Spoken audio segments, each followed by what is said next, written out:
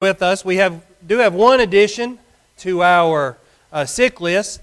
Brother Jacob England, the son of Carrie and Beverly England, broke his nose on a youth outing last week and had to have surgery. He was a student this last year at Freed Hardeman, so keep him in your prayers. And Brody in your prayers as well, as they're going canoeing this weekend. Don't need him breaking his nose either. So glad that you're all here this morning. On September 9th, the White House Blue Devils will travel to Portland to play its annual football game. We're all looking forward to that. Football season is upon us. Lots of people will be at that game and many others this season. We like competition, don't we? McDonald's has Burger King, Nike has Reebok, and Coke has Pepsi. Even Superman has Lex Luthor, Batman has the Joker, and Spider-Man has Dr. Octopus. Competition is a typical part of life. Over the last 2 weeks, we've taken an economics approach, looking at some lessons brought to us through Scripture.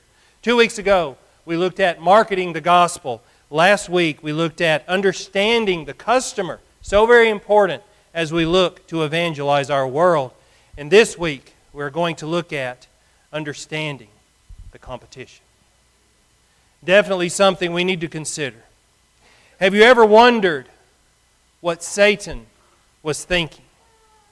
If we knew exactly what he was thinking, we might be able to understand him better and thereby conquer this competition that is constantly trying to overcome us and throw us off our Christian path. One man on earth in the modern era seemed to understand Satan really well in a strange way. His name is C.S. Lewis. In his book, The Screwtape Letters, his Christian novel published in 1944 is one of his most, 1942 rather, is one of his most famous books. It is a fictional work, but addresses theological issues, primarily those to do with temptation and resistance to it.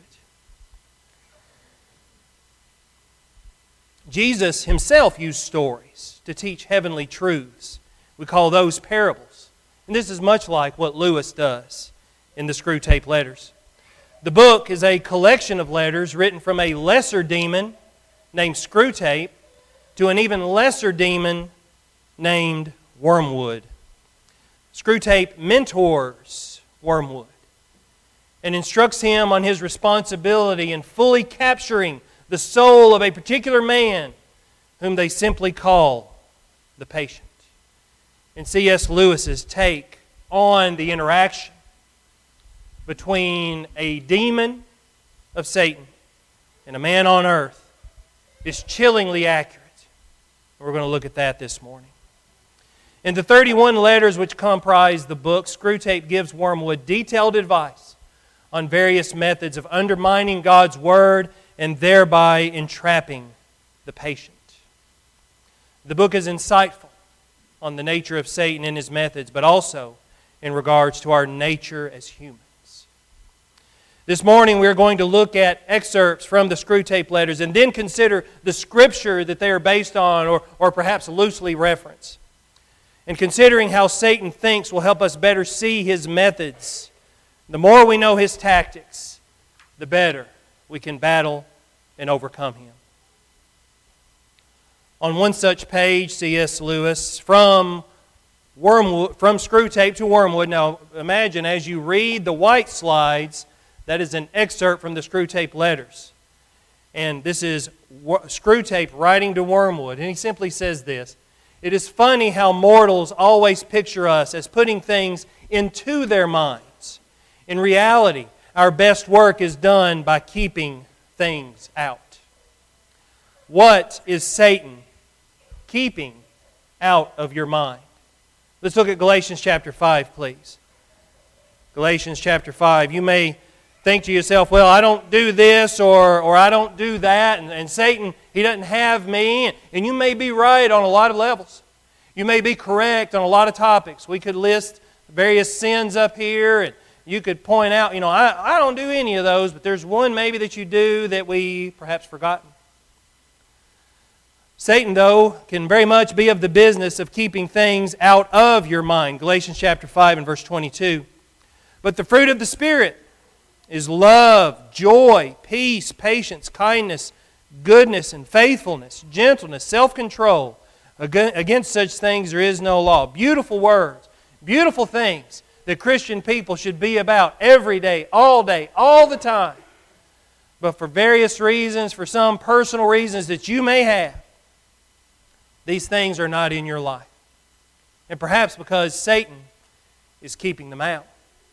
Perhaps you've gotten close to being at peace. Perhaps you've gotten close to being a kinder person. And yet, Satan does what he does, and it keeps that stuff just out enough so that you're not fully what you know that you can be. Now, those who belong to Christ Jesus have crucified the flesh with its passions and its desires. So if you have put on Christ, if you are a child of His, these are the things that you should be about. But Satan is very cunning. Satan is very, very cunning. He can keep things out of your mind. Let's look at this, though. What will fall into your mind if he keeps these things out in verses 22 through 24? Something's going to fall in.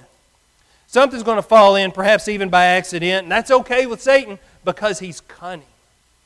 Galatians 5 and verse 19. Now the deeds of the flesh are evident, which are immorality, impurity, sensuality, idolatry, sorcery, enmity, strife, jealousy, outbursts of anger, disputes, dissensions, factions, envying, drunkenness, carousing, and things like these, of which I forewarn you, just as I have forewarned you, that those who practice such things will not inherit the kingdom of God. Satan's not necessarily all the time putting these in, but he's keeping the others out, letting these in.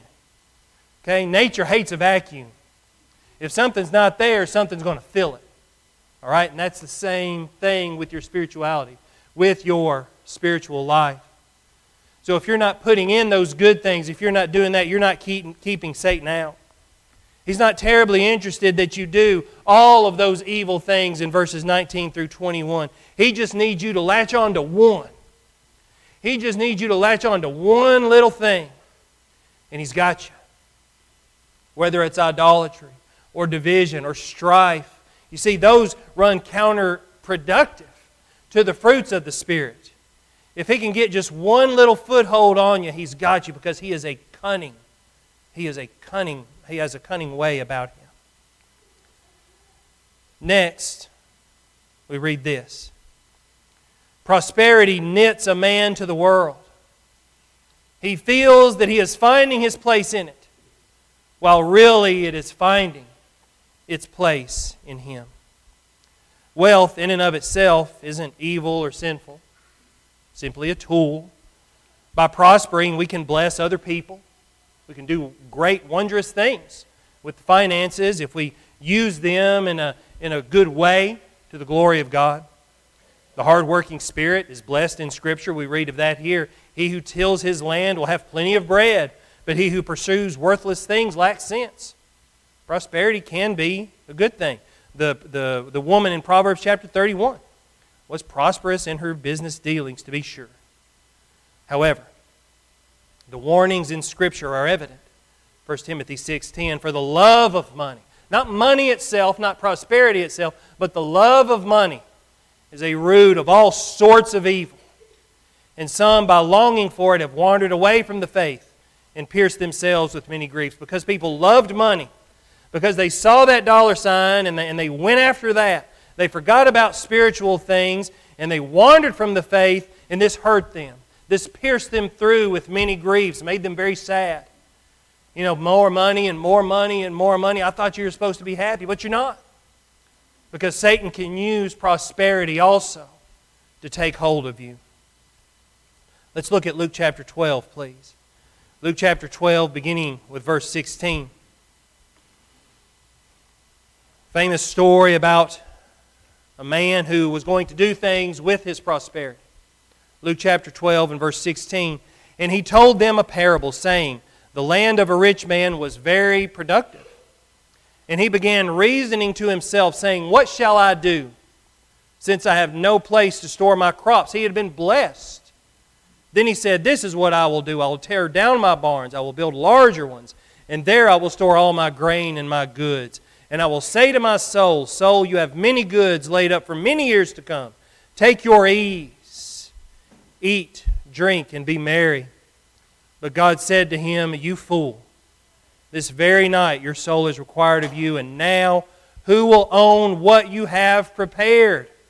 So is the man who stores up treasure for himself and is not rich towards God. Instead of saying, I want to bless people with how much I have been blessed with, instead he wanted it for himself. He kept it for himself. He said, I'll build bigger barns and I'll store up all the goods that I have. And he forgot to take care of his soul.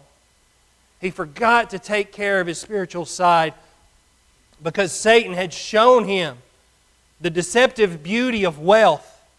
And so he went after that rather than taking care of his spiritual side. Of course, this is a conversation between two demons. And they see God as their enemy. You see this throughout the book. But here, Screwtape says to Wormwood, God, our enemy, teaches his children to abandon their self-interest. In reality, once people abandon themselves, God actually helps them to become better than what they were. Satan indeed is cunning. And Satan himself understands God's principles and understands what he is trying to do to save mankind from his sins. And Satan has to work against that. And he actually warns here, be careful about God because he knows what he's doing. And if people will abandon themselves and not be selfish and think of other people and bless other people, they'll be better than they ever thought they would. See, Satan even recognizes that here in this particular passage. The individual is the God of today. Satan has convinced many of this very thing, that you do what you think is best for you. You go for what you think and don't consider anything else. Don't consider the wisdom in Scripture. I would say with full assurance that many of us, all of us here today who have prospered, have done so because we followed the Word of God. Not necessarily prospered materially, that's not what I mean, but you look at yourself in this moment right now, and the good things that have happened to you are because God has blessed you, not because you followed selfish ambition, not because you did what you thought was right, but because you did what you believed Scripture to say and what Scripture teaches. That is where we should find our identity. God says to follow Him. We read of this in Matthew 16. Then Jesus said to His disciples, if anyone wishes to come after me, he must deny himself and take up his cross and follow me. Many people say, well, God knows who I am and God knows my heart and God loves me and just wants me to be happy. That's not it. This is what the passage says. Take up the cross of Jesus and follow Him. And when you take up His cross, what that means is you're sacrificing yourself for what He teaches and for what He wants you to become. Our identity should be found in God, not in selfish ambition, not in what we think, not in our own philosophies that could not stand up to any sort of debate, but rather to the Word of God that for centuries now has brought people to where God wants them to be and to a happier life even as well. For God Himself will make us complete. James chapter 1 and verses 2 through 4. Consider it all joy, my brethren, when you encounter various trials, knowing that the testing of your faith produces endurance, and let endurance have its perfect result, so that you may be perfect and complete, lacking in nothing. I don't want to lack, I want to be perfect. I want to be complete. But I want to do that in the eyes of God, not in the eyes of man, not in my own eyes and my own ways, but I want my Heavenly Father to look down on me and see me and complete me, because that's what people are looking for. All the places they chase after, all the things, all the pleasures they chase after in this world, they're trying to find the last two lines.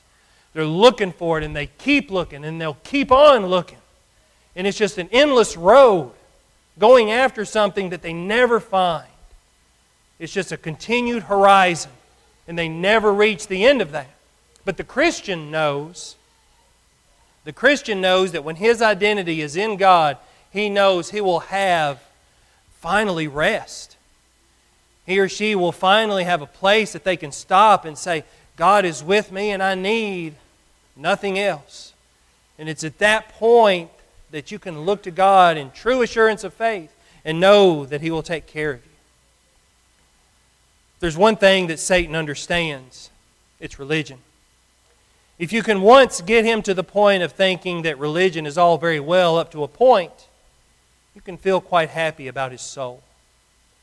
A moderated religion is as good for us as no religion at all, and more amusing.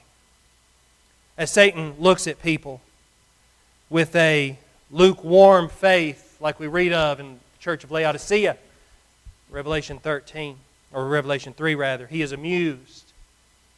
He is amused by those who straddle the fence. He is amused by those who say they're Christians, and yet they are not. He is amused because he's actually the one who has you. Many people that think that religion is good for a lot of things, but not for everything. Your religion, your relationship with God should be your all. It should be your everything. It should be what drives your every decision in life. Because it's the Christian life that takes you places that nothing else can, and that is a complete life. That is a perfect life, lacking in nothing. That is a life that can endure difficulties and come out shining because your faith has been tried. Matthew chapter 4 says this, Then the devil took him into the holy city and had him, Jesus, stand on the pinnacle of the temple and said to him, If you are the Son of God, throw yourself down, for it is written, He will command His angels concerning you, and on their hands they will bear you up, so that you will not strike your foot against a stone. Satan knows how to use the Word of God against the very people who espouse to follow it. And he does this directly with the Son of God in His face, quoting Psalm chapter 91 and verse 12. Satan knows religion, and that's why he is so dangerous. Satan can use your religion. Satan can use your faith against you if you're not careful. I find that when people do this the most is when they're cherry-picking passages from Scripture. They're cherry-picking certain things. Well, see, the Bible says here, completely taken out of context, completely read in the incorrect method, meaning taken out of the historical context. Brother Adam Shepard doing a fantastic job downstairs as we discuss Revelation, which of course has to be read in that context. But people will take it and they'll twist passages and they'll do things and say things that are not Christ-like at all. That if you read other passages, it actually contradicts what they're trying to stand up for. And Satan is having a grand old time with people that do that. Because Satan knows how to use our religion against us. But we know what it says here. No one can serve two masters. For either he will hate the one and love the other, or he will be devoted to one and despise the other. You can't serve God in wealth. You can't serve God in mammon, your King James Version says.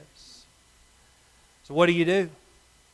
Where are you in your life? Is everything you're doing in your life pleasing to God? If not, Satan might have a hold on you. He might have that grasp on you. Whether it's through your entertainment, through your devices, through some habit, through some part in your heart that needs to change. Even today, Satan's doing something, and he's got you grasped in one way or another, but you can't serve him and God. Satan's okay with it, but God's not. God wants you to serve Him fully. In the next passage that we're looking at this morning, it says this, Do not be deceived, Wormwood. Our cause is never more in danger than when a human, no longer desiring, but still intending to do our enemy's will, looks round upon a universe from which every trace of our enemy seems to have vanished, and asks why he has been forsaken, and still obeys. Satan gets nervous when you obey God. He gets even more nervous when you yourself look around and wonder where God is, and yet you're still being obedient. And if that's you, what a strong faith you have. Many of us struggle with that. Jesus struggled with that. when He was in the garden, when He was on the cross, looking around, I am enduring this difficulty. Where is my Heavenly Father? He even asked that, why have you forsaken me? Dark times follow the children of God. David wrote about it in Psalm 23 when he talked about walking in the valley of the shadow of death. And whenever you're in a place like that in your life, you probably look around and wonder where God is, but you still follow Him. That's a sign of a great faith. That's a sign that will go through dark times. And even though it's completely dark, you still have that small match that's still burning. That faith that says, even though things aren't great right now, I know God is still with me. I know Job felt that way. Jesus, as I've mentioned, felt that way. Paul in prison. When he was in prison, he's probably wondering, where is God at this moment? But what did he do? He continued to sing, he continued to teach, he continued to serve God, and that brought more and more people to Christ. But you've got to understand that it is Satan in those moments that will try to reach out and get you in those darkest of times. James 1, as we read a moment ago, James is telling us to consider it joy when we go through trials. Why? The testing of our faith, it produces endurance. Your faith is tested in those dark times, and Satan thinks that this is the best time to deceive or tempt you. That's why he encountered Jesus at the end of his 40-day fast, as we read a moment ago. Satan didn't encounter Jesus early on in his fasting when he was in the wilderness alone, but rather he went to him towards the end, at the very end of his fasting. For he knew that's when Jesus would be the weakest. When are you the weakest? Whenever you're going through a difficult time, when work is hard, when families aren't so good, when you're worried about something, when you're anxious, those are your weakest times. And I tell you today, Christian, continue praying to our Heavenly Father. That'll show Satan the strength of your faith, and that'll show God that you do truly love and want to be with Him. For when you're in a dark place, don't leave God, but rather squeeze Him tighter. When I was about 10 years old, my family was in Pennsylvania. My grandmother lived near there. We went to a state park, and me and Dad were hiking. We were near some falls, and Dad said, bend down here. Let's touch the water, feel how cold that is. And I bent down, and off I went down the falls. And I remember doing this, and I felt something on my arm. And it was my dad belly surfing down the stream with me. And he had me. He had me. And my knee hit a rock, and we stopped before we went over, about a 20-foot falls. Dad had me that day. God's got you. God's got you at all times. Even in the darkest of times, God's got you. But you got to remember that and tell Satan to get out of here, because you have a Heavenly Father who loves you. Satan and time.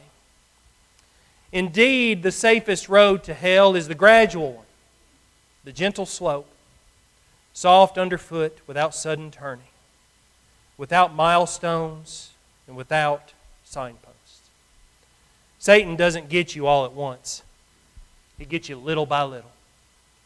He gets you by what you listen to. He gets you by the friends at school, by the friends at work, by the little things that just annoy you and annoy you and annoy you over time. That's how Satan gets many people.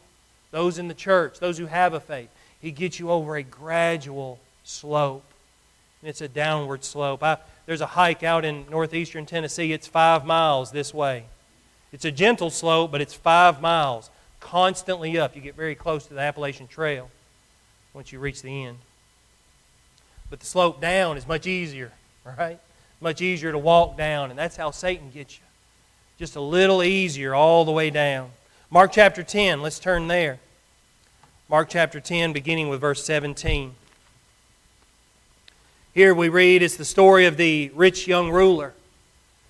Fantastic story that illustrates well what someone must do as they consider their Christian life and as they consider how much time they have.